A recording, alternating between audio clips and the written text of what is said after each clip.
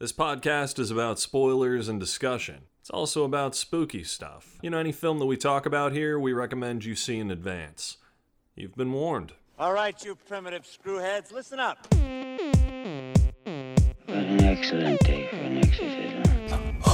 There is no shortage of monsters to haunt our dreams. You got red on you. They're coming to get you, Barbara. Alive! It's alive! Groovy.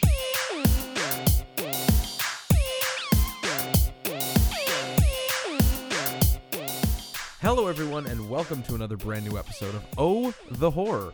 It's a horror movie podcast where we take a look at classic and modern horror films from an expert and a newcomer's perspective.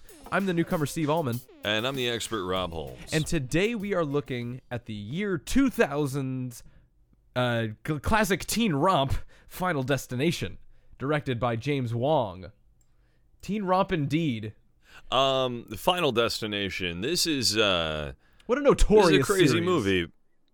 This is, I mean, so this is almost the movie that should never have happened when you think about everything that went into it, right? So, if you don't know who James Wong and Glenn Morgan are, they wrote the screenplay for this. They worked on the X-Files, right?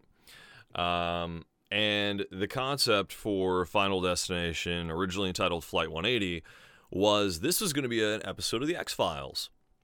And it could have just been that. And, we may never have... That's so fascinating because as I was watching this, I was like, this movie feels like an episode of a TV show. This feels like just, like, not cheesy, but, like, just simple enough, and it's just kind of... not boilerplate, but it has these kind of, like, simplistic things that are very, like, everybody leans into something. And it reminds me quite a bit of the X-Files, where there's these over-the-top characters, while there's still this... it's so many things that this movie shouldn't have happened. I will agree with you. This movie shouldn't have happened. Not in the bad sense, but like more of a how sense. It's a very great thing that this came together how it did, because there's a lot of very strange things about this film that don't hold over to the rest of the series, because the rest of the series kind of went a very campy route the further it went, and just kind of getting a more absurd and ridiculous, and how can they out-top the last movie over the last, Which sounds so quaint, because to me this movie seems completely over the top in just the right amount of ways, and just a few ways that are just like, okay, what kind of ways. But again, it's the way that the movie kind of leans into itself in just the right amounts of ways, and I think that's more or less reflected in the quote-unquote kills, I guess you could say. Yeah. Because the rest of it... go ahead. Because the rest of it takes itself rather seriously as a sort of mystery in a weird way, but it's not that good of a mystery, because we don't really have any clues or things to kind of lead us along. It's just more of people figuring things out as they happen, and they're like, oh, this happened. Maybe that means this. Okay, I guess it doesn't mean this. It's not exactly a scientific method to this movie. It's just more of like, okay, well, we're told something, and then we have to figure that out, and then a bad thing happens, and then we're told another thing. It was basically following, so what this was doing, it was following the 90s slasher resurgence, the meta slasher, it was the slasher resurgence, but it was the beginning of like the meta slashers, with Scream, and then stuff like I Know What You Did Last Summer, going into that type of stuff, right? So we've had those films, they've had their sequels. It was about going into something new, and it was like, well, we always have a killer, a physical killer. What if it was death who was actually killing people, and it was death making all of this happen? Now, what's weird about this film is that was the original concept, and in the first death of the film, in Todd's death, the strangulation scene that happens, the idea behind this is that death was going to be something that would go through the whole movie and be a presence. We might have actually seen a physical representation of death by the end of it, which we do get an allusion to a death-like figure in it with Tony Todd and his Bloodworth character as the mortician. But there's this film seemed to evolve in its process, because this was the directorial debut of James Wong. This was his first film. I mean, I can't say he did like a bad job directing this movie. It's it's again, like, as much as I think this movie's fucking weird and dumb and absurd in the right ways, but like I never really laughed at it. It's just more of like, wow, like you guys are really going for stuff. Ooh, yeah, no, there's some amazing gallows humor moments. I saw this in theaters, so there was just some stuff that blew my mind. Before we dig too deep in the film, let's just get some of the credits of these people out of the way, because I think it just needs to be known. The co-writer of this film and one of the producers, he directed the movie Willard. You know, the Crispin Glover remake of the original film Willard, about the guy who befriends rats. Fine, it was fine. He's also the director of one of the movies I hate more than any other remake ever, and it's the remake of Black Christmas from 2006. And we've mentioned that even as far back as our first episode. Yeah, so, I'm going to leave that there. We're not going to talk about Glenn Morgan anymore. I think I've expressed my feelings about that enough. But then we move over to James Wong. James Wong, he directs Final Destination. Then he directs The One. Do you remember that movie with Jason Statham and Jet Li? I very much remember that movie. So he directs that. Then he directs Final Destination 3, which... All right, and then I realized he's not really that great of a director, because three's there are moments about 3 that are cool. Like Mary Elizabeth Winstead is great as the lead in that, and there's some fun stuff in it. I think it's a little too cheesy for me. But then he directed, I guess, he directed Dragon Ball Evolution. So let's. Yeah. Well, I mean, less said about that, the better. And that was his last movie. His most recent one, at the very least. God forbid he does another Dragon Ball movie. Maybe they let him do it. No, that was a decade ago. So I don't think that's happening. So he's gone to TV more than that. But let's just say these are the creators of the Final Destination series. Cool. It's had an interesting run. But let's now delve into this Devon Sawa, Ali Larter classic. Well, it's very, very... It's so very much the 2000s. I can't not feel how 2000s this movie is. Dude, look at the cast, man. The cast, it's like you have Sean William Scott, Kerr Smith. He was on Dawson's Creek, so you automatically are pulling in, I guess, the WB at the time, right? So you're pulling in your teen audience there. Devon Sawa was hot on the teens, with the teens and stuff. And then, like, Ali Larter, she had been doing, what was the one? Varsity Blues, right? Like, I think that was the first time I saw her in something. And so she had done that. You had Chad Donella. He had been in a couple of films around that time. And then Tony Todd, which Tony Todd's awesome. And you have Candy, because I see him in the trailer and I'm like, that's Candyman. I have to see this movie. This movie is like, got a stacked teen cast. And really, like, it kind of shows, because it's a lot of fun, just like campy teen dialogue for a lot of the reasons and situations that this movie throws at these characters. It very much hits the early 2000s teen cliche beats pretty much on the head. And I kind of like it, because it's nostalgic for me in a weird way. Like, I miss these types of movies because you don't see them anymore. Like, it was a different time. Yeah, absolutely. I mean, this was kind of where almost the last hurrah of it, really. So one thing I will say is really weird. I'm looking at this cast, and Brendan Farr is in this film. He was on Roswell, remember? Yeah, and he was... I thought I don't know if he was a big deal, but it seemed like he was on that show, right? So he's in this film for like 5 minutes. He's on the flight, like he's the brother of Chad Donella's character, I think. Yeah, Todd. And he blows up in the plane in the beginning of the film. And I'm like, wait, what? no, he has to be in this movie more. Like, why would you do this? And they did that to him again in that really terrible Silent Night remake, too. He's in it, and you're like, wait, that's him? And then all of a sudden he's gone. You're like, man, I hope they paid you well for your half-day shoot.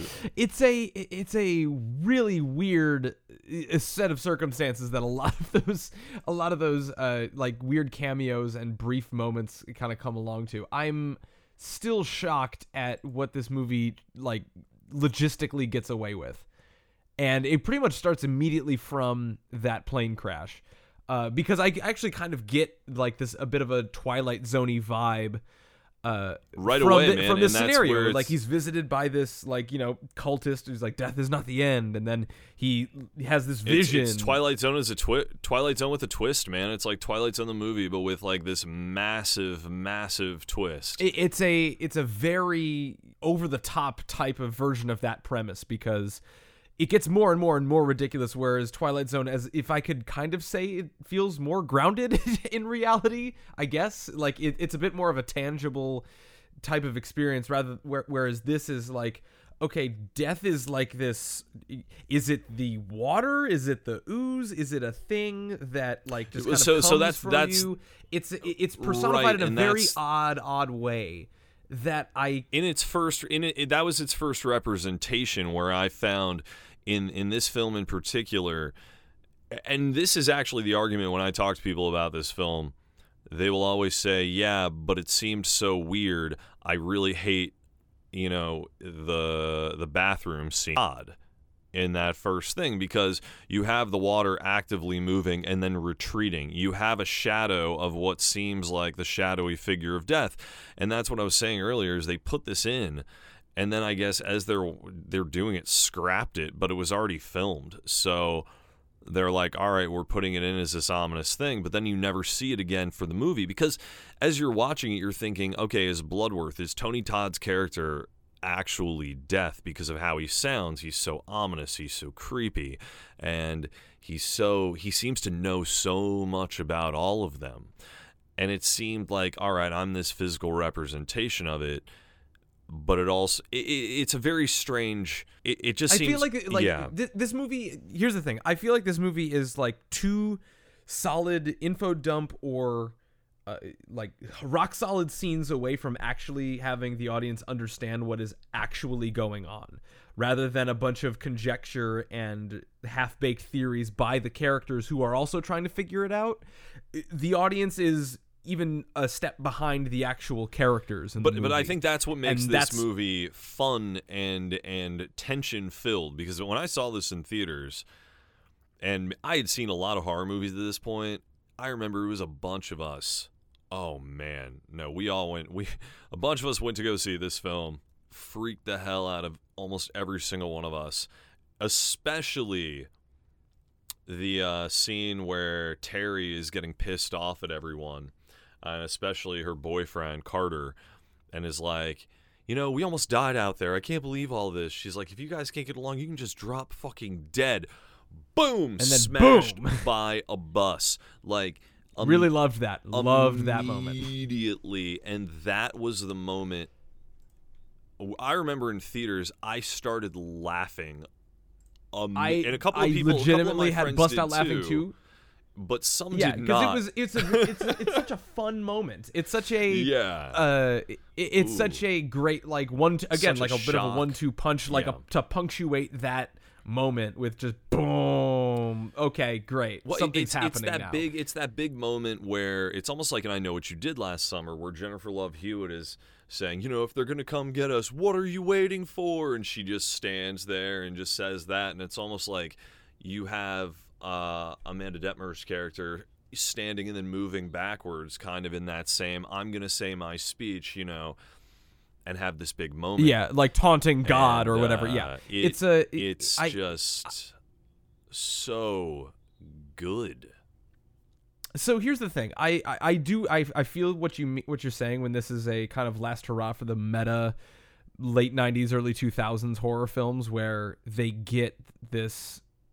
They try to flirt the line between being meta, campy, self-aware, as well as over the top and ridiculous. But I feel like, at least in the sense of Final Destination, like you could have actually had this kind of cosmic mystery really kind of play out in a more effective way if they hadn't tried to be so meta or cheeky or self-aware with it, because a lot of the things, while over the top, like I'm actually kind of intrigued as to why, like, because I one of my favorite movies that kind of deals with the idea of fate and death is the Time Machine starring Guy Pearce, where his character goes back in time. He invents a time machine basically to save his wife from dying. But every time he goes back in time, his wife keeps dying, just in different ways. And it's to say that like death will always find a way. Death will always come for her because she is meant to die. I mean, it's the same thing. You can't break. It's the basic idea of this, you know. But when you basically make fate, or if you make death the killer, if you make death the Jason Voorhees, the Michael Myers, the whoever, and you make it this invisible force, it's kind of got to come together in a weird way, other than just this like vague structure that people are talking about. Right. I don't know. I get what you're saying. It was so close to landing for me. Look, I get what you're saying, but so I've seen this movie a lot. I have it on DVD. There are extra scenes in this movie that kind of flesh out what was originally intended. And it was to show that you could actually break the cycle of death by creating another life, right? In some of the alternate scenes, Clear and Alex end up hooking up on like the beach, right? Then later, there's another scene where she has a pregnancy test, and she finds out that she is pregnant with Alex's kid. And then there's a bunch of alternate endings, and in one of them, he's trying to save them, and he sacrifices himself, and he gets electrocuted. That's at the moment where she's in the backyard, you know, at his place, and everything's going crazy. He dies. And the movie, you think, ends. You're just like, what the hell? It cuts to her. She's just had a child. And then Carter, Kerr Smith's character, actually survives this film. And basically, now Clear has the ability to see death before it happens. And that was it. Like, that was the way that the movie, I guess, was originally going to end. And it was kind of just going to be a kind of way to wrap it up, to show that with all of this, there needed to be a counterbalance. You know, if you were going to escape, right, with equivalent this, exchange of exactly. And I think that would have been the final one in order to give that over. And I think that was a cool way to go about it. But, you know, New Line, they're going to want a sequel. And I don't think it went well with test audiences. So they're like, what can we do? And then we have the ending in Paris, right? So, and it's a really awesome scene. I love that. I love doing the John Denver song throughout. I think it's fantastic. I love that it's a callback. It really, you know, that became an iconic thing in the series. For a few of them doing the song, especially in the first two. And I think that was really innovative for what they did, but you could tell at that point we were getting a franchise.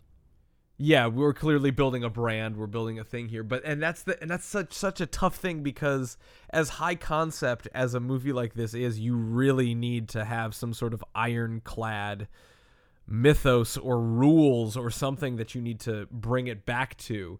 And a movie like that, if the original ending that you spoke of were to happen, I feel like you don't really go anywhere after that. Well, the other ending you don't really have anything. The other ending was Alex gets decapitated by the stray rudder of a downed police helicopter. So, you know, it's kind of, you have all these weird endings where they were trying to figure out what they could do, and each one still dealt kind of with the whole backyard sequence. You know what I mean? I don't know. It just wasn't. It wasn't big enough. You need something that's going to be an ending that's going to get people on their feet, especially after what you've seen. There have been moments in the movie, in this film, I mean, the whole train sequence is just, the tension is ratcheted up the entire time. Yeah. And it builds and it builds and it builds. And what I think is amazing about this is it's not the Rube Goldberg machine thing, how all the other ones all of the sequels kind of go that route. They really try to go with, what can we do with this to make this happen, to do this, to do this. It's almost a breakfast machine, I recall, in a couple of things where it's just like a domino effect of one thing hitting another, hitting another, hitting another, and then you're dead. And that's the thing, and that's where I think people who were like, ooh, I love this Rube Goldberg thing, it's like, all right, you're creating a Rube Goldberg machine then for all the rest of the movies. That's what I'm seeing going into it. But I find something about the first 2 movies especially that there's real tension there. You don't know what's going to happen next. And I think in the other ones, you can kind of see where it's going to go. I mean, in this, you even think it's going to all be, it's your typical teen movie, right? The only people in this film that can die are the teens. This is not true. Right away, this is taken away with Valerie Luton, who's the teacher, who has to, stay behind. And it's, oh man, honestly, I think her death might be my favorite because it's the perfect balance of comedy over of errors, the top man. Mixed with, oh man, it's so good. And it's not that I even laughed, but I laughed in the beginning and then I was like, oh, this is great. Because it's like, it's water to explodable computer, not even like, not even like causes fire, explodes, shrapnel in the neck, wobbling to the kitchen, like that starts on fire. Like she just like falls, pulls the knife, like the knife set down into her chest. Was it water or was it alcohol, or did she have vodka in it? I thought it was vodka, and then the vodka set on fire and led into the kitchen. Right. But that's, with those CRT monitors and stuff, people say they can explode. So I know that they went larger with it because that's the concept of this, is if it can be be over the top, it will be over the top. Anything that can go wrong will go wrong. In glorious fashion, exactly. Yeah. So, and then it just the perfect, like he tries to save her and like he tries to pull the thing out of her chest, and then the chair just falls and just slams it down further into her chest. Just makes it worse. Like, and I love that because then it makes him look like he's this murderer. And here's the thing: this is right after he did Idle Hands, right? And that's another crazy, wacky horror. That's more of a zany horror comedy, which is just a whole lot of fun. And this kind of had that little moment, I felt, of Idle Hands a little bit, but it was more in that moment, especially of how strange the death was happening and how it was filmed, and it was just really fun. It's a fun moment in this film, and I think this movie in general, out of the Final Destination films, it's just the most fun I have out of all of them. I know the second one has great deaths. The second one has amazing kills, an amazing mix of practical and digital effects, a perfect blend. But that being said, the first one, it's just, they try to build a mystery. They try to have little hints where he can see death before, he's the one who sees the deaths before it happens, but he sees these little hints here and there, like the paper getting cut up in the fan and floating around everywhere, and like pulling in these little hints, and those were the most creative ones in the first completely film. And that's what I think that was kind of my main frustration taking away from this, because it didn't seem like this movie knew what it wanted to be. It tried to skirt the line between that meta, like cheeky, like almost campy type of horror film while still presenting like a genuine mystery or intrigue, when it sometimes couldn't really effectively do both. Like there's quite a few instances where I was like, wow, you kind of got something here, like with the mortician in the morgue, and like he's kind of explaining like you're upsetting the structure and all that stuff. You don't want to fuck with that, Daddy-O, or whatever. Like that's a cool little, like that's a very TV moment as well. I was like, this is, the second you said X-Files, I'm like, that's a guy from the X-Files that is like crazy but is like convinced about what he's doing. It's so close. But see, this is where, so this was like I think it works perfectly because we had not seen this before. At least I had not seen this type exactly come together. So we don't know if Alex is going to make it through the whole movie. We don't know if that will happen. There's this tension, even in the trailer, where he's rolling and rolling down the hill and he stops almost because he is going to impale his face into a stick that's out of the ground. Like, this is stuff they they were digging all over. They have big deaths. They have ones that take that are long and take forever to happen. They have these really small, quick moments where it's just instantaneous, and that's what makes this. The tension is there because if you've never seen this, if you don't know what Final Destination is, and that's what happened. I mean, when I saw this in theaters, didn't even know what to expect, and it was a blast. Like, you see, that whole train moment, you're like, there's no way they're going to get out in time. Then you're like, oh, they get out. Boom, Sean William Scott. Not even a normal decapitation. Like, we're hitting you at the chin, ripping up through the jaw, and, just brutal, and then just so falls good. out of frame. That you don't really get. That moment is just great because it felt very... It felt very 80s in the way that it was done. It had this cool feel to it. You see him fall in the background kind of out of, and it's just... I feel like in a lot of the other films, they showcase it too much to be like, check out this death, clear as day. And this had more of a... there were moments where it's like, this is absolutely horrifying, but there's moments where it's like, holy crap, I don't know what's going to happen next. Any of these people could go at any moment. And there's that tension because you have Devon Sawa. They think he is guilty of doing this. The cops are after him. He's on the run. So there's not a lot of time to stop. And in the other films, they can say, okay, death's coming after us, but let's kind of make a plan and figure something out. And then most people and that's go, kind of I don't why believe that's you. what I really actually liked about the back and forth between Devon Sawa and his plight, because he seems to be the victim of knowing what might happen and not being able to do anything about it, and only being able to watch in horror as all of these things keep happening to them.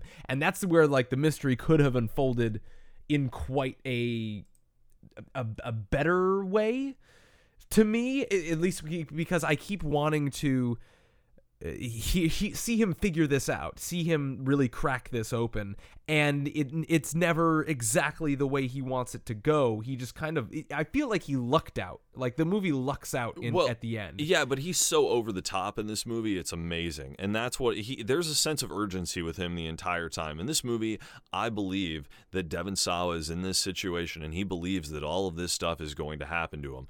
Every other main character in a Final Destination movie, every single one of them, I do not believe that they think they are in mortal danger. I believe they are acting as actors, like they are told in the script to be in mortal danger. I believe that Devon Sawa's performance in this is just... I mean, it sucks that the guy is not getting as much work as he should be getting. I will say this. He is very good at acting very disheveled and forlorn, knowing that everybody he knows is about to die, and Dude, he can't do SLC anything about it. too, man. And, I mean, he's Yeah. good. That type of character is just, it's awesome. And that's what pisses me off about the sequel is they write him off with like a brick hit him in the face, and you find that happen in a paper, and, like, you read it in a newspaper article, and you're like, that's some bullshit. Like, that pissed me off. I like the movie for a lot of other reasons, but I don't like it for that. I wanted him in the sequel. He should have been in the sequel. Even if you kill his character off, at least you have him there. But yeah, this movie, it's just a good time. Like, it's fun. I will say, it spawned way too many sequels. For sure, it absolutely did. I haven't seen any of them, and I already know that it did. Ooh. You haven't seen any of the Final Destination sequels? I mean, no. I've only seen like the absurd trailers. That's all I am the newbie here. Oh man. Okay. Whoa. I mean, all right. You need to at least see Final Destination 2. That's the one with the highway accident. Now, I will say that opening scene. So the Final Destination movies after the first one decided to make the opening scene like the biggest thing it could ever be. They really take just big set piece. It's a giant set piece. You will say that like the plane crash is in this one is like insane. It's but it's really short. Cool to but see. It's short, sweet, and to the point. It's only a few minutes long. The car scene in the second one, the highway scene, is amazing. It's very well done. You can watch the behind the scenes on the DVD for that to show how they took all the practical stuff and then just did like digital overlays of stuff. It's really well done. Lots of squibs, lots of crazy effects. And then the third one was it's the roller coaster one. it starts getting really just super goofy. That's where it feels like this should just be an that's when the Final Destination films felt like they should have just been like Netflix films and just you pump them out every few months. You know what I mean? And then the fourth one was just pure garbage that takes place in an Indy, like a NASCAR type situation, like a racetrack. And it's just, it's really bad CG. It's super short. It is terrible. And then you get the fifth one, which it ties things together really well to finish out, I guess, the franchise as we know it. I think that was like 2011 or something. But we are getting, I don't know if it's going to be a reboot or if it's going to be like how they're doing with, man, they're pretty much taking the original of any film and saying, hey, we're going to ignore all the sequels and just go with a sequel now. I mean, maybe 20 years later, they're going to say, we're doing a direct follow-up. Devon Sawa's character is still alive, and he's been running away from death for the past 20 years. If anyone is hearing that in the studios right now, take that. Take that and write that script, because as I'm saying it, I'm like, I would see that. That'd be great. You just Halloween it, like this new reboot. You know, that's like what I mean. You only take into account the right first now. one. That's what I'm saying. That's the big thing right now is like taking that. A couple of other films are doing that too, where they're saying, "Oh, we're ignoring everything else, and we're just pretending this is a direct." Actually, you know what? Texas Chainsaw 3D did that a couple of years ago, like 2012 or something. They said, "Hey, this is a direct follow-up to the original movie. Everything else should be ignored."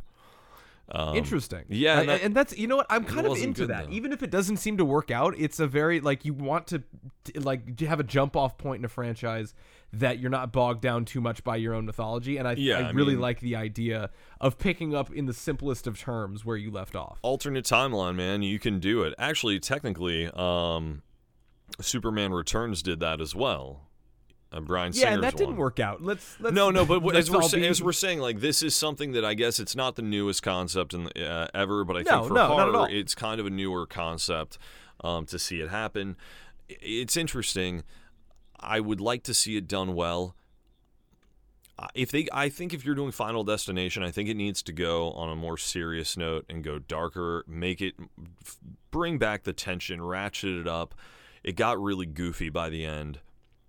I think they need to cut that. And that's the thing. With a premise such as that, it has to be one or the other, because it's very hard to skirt-tail that line. And with a premise like this, you got to pick one. You got to either pick completely ridiculous and campy or completely serious. Well, and that's where like 5 tried to change it up slightly, where they brought in like people turning on each other and more of this, well, you know, I could kill you instead, or this, you know, so people are turning on each other, which in a lot of them they never do that. They all just kind of band together. In the first one, they kind of were going to turn on each other, but they're teenagers. Like, how far are they really going to go, you know? At least those type of teenagers were, you know. But in this, it was interesting to see where people were willing to go, but then, you know, that's towards the end of the film, so then the series ended, and we haven't seen another one for 8 years.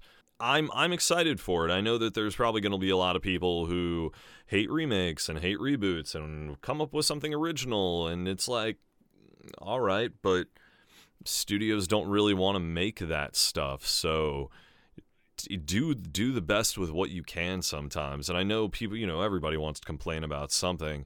I can't really complain about this, man. Any Final Destination film, I'll give it a shot, whether I like it or not. Right, and I think that, again, it's such a fun idea. I know that an idea like this can be spread way too thin if you don't pick a lane to stay in, and I can already tell that this franchise could easily go off the rails based on what it gives you in this first movie. While it's still fun, it really is. It's standing on very shaky ground for anything to come after it. The second one, I think, ties together decently well, because they really do try to make the first two tie together. They really do. The third one, then they try to make tie in with everything, and then it's like, this is absurd. You guys are stop. And then they are just like, no, we don't care. And But definitely watch the second one. I think you need to do that. And I would say that's anybody out there who hasn't seen it. You know what? No. Watch all 5. Watch all 5. And you know what? If you struggle with the fourth one, and you're like, this is garbage and I can't, then turn it off and just turn the 5th one on. And if you're like, I don't know, just watch it to the end. Just get all the way to the end. And you might still not like it, but I think you will. I think you will. I think that's very interesting because I think this is the first time that you, even knowing that a movie's not that great, you're just telling the audience to eat their vegetables and give it a shot. There's like the 5th one. So the thing is, when you're watching a series and you've gone and watched them get progressively worse over time, and then there's a 5th one and it ends, you're expecting that 5th one to be the bottom of the barrel. You're like, this has to be the worst one out of all of them. It is not. It is, I would say, the best. It's like 1, 2, and 5, and then I would say 3 and then 4. If we're gonna go for deaths and stuff, I would say 2, 1, 5, 3, 4. Still, like, I mean, it's but I would go 2 first instead of 1 on that because the deaths in 2 are just amazing. I'm not gonna spoil those, so you need to see it because it's totally worth your time. And watch it get the DVD of it, like go out and rent it or buy it. Watch the behind the scenes or the Blu-ray or whatever you're going to get. I guess I'm old school. But at the same time, you can find this stuff online. Go to YouTube, find these behind the scenes things on how they did the effects. It's a really neat behind the scenes documentary. It's about 30 minutes or so, maybe longer. Easily worth your time. But yeah, highly recommend this film. It's a short film, made a good amount of money, over $100 million worldwide on like a $20 million budget. Very successful for New Line. Excellent. Well, good to know. And that is probably going to be doing it for us this week, Rob. What are we going to be looking at next week? We're going to take a look at Velvet Buzzsaw. I am so excited. Yeah, for this. I am like legitimately really hyped for this movie. You had told me about it, and I was like, oh, another Netflix movie. Because here's the thing, I like a lot of these Netflix films, and there's but they're not iconic. They're not films that I'm going to be like, oh, Bird Box was interesting to say the least. It was interesting, and Apostle is great.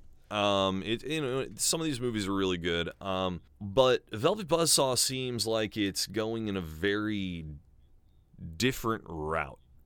So it's from the director of Nightcrawler. Yeah, it's going it seems like it almost can go full camp if it really wants to. I think Jake Gyllenhaal, this is a role that like Jake Gyllenhaal could be born to play. Just of this snobby art director. And the cast is stacked as well. Toni Collette, what more can I say? Well, you could say John Malkovich, Rene Russo, Yeah, and it's going to be out on Netflix at the beginning of this month, so you can clearly catch up with us, and you'll have no excuse because it'll be right on Netflix for you to see. And that'll be a really fun time. I really hope so, because it's killer paintings. Well, killer art, not just killer paintings. It's killer art. It's like that scene in Warlock, the Armageddon, where the guy gets turned into a piece of art. Maybe they saw that and were like, you know what we could do? We could make an entire movie about that. And Jake Gyllenhaal was like, yeah, I want to star in it. And that's how this movie was born. Well, Rob, thank you so much for that. Why don't you tell everybody where we can be found on the internet? Well, you can check us out at ohthehorrorcast.com and anywhere that you download your podcasts. So Overcast, Stitcher, iTunes, Google Play, etc., etc., etc. But make sure to like, share, and subscribe. You can also find us on, all social media stuff. Tell your friends, review our stuff, help us get out there to the masses. Because that'd be fun. That'd be nice. Yeah.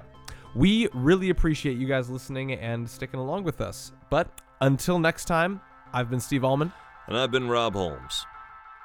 And we'll see you next time, everybody. Look at me, Damien. It's all for you. Come, it is time to keep your appointment with the Wicker Man. When there's no more room in hell, the dead will walk here.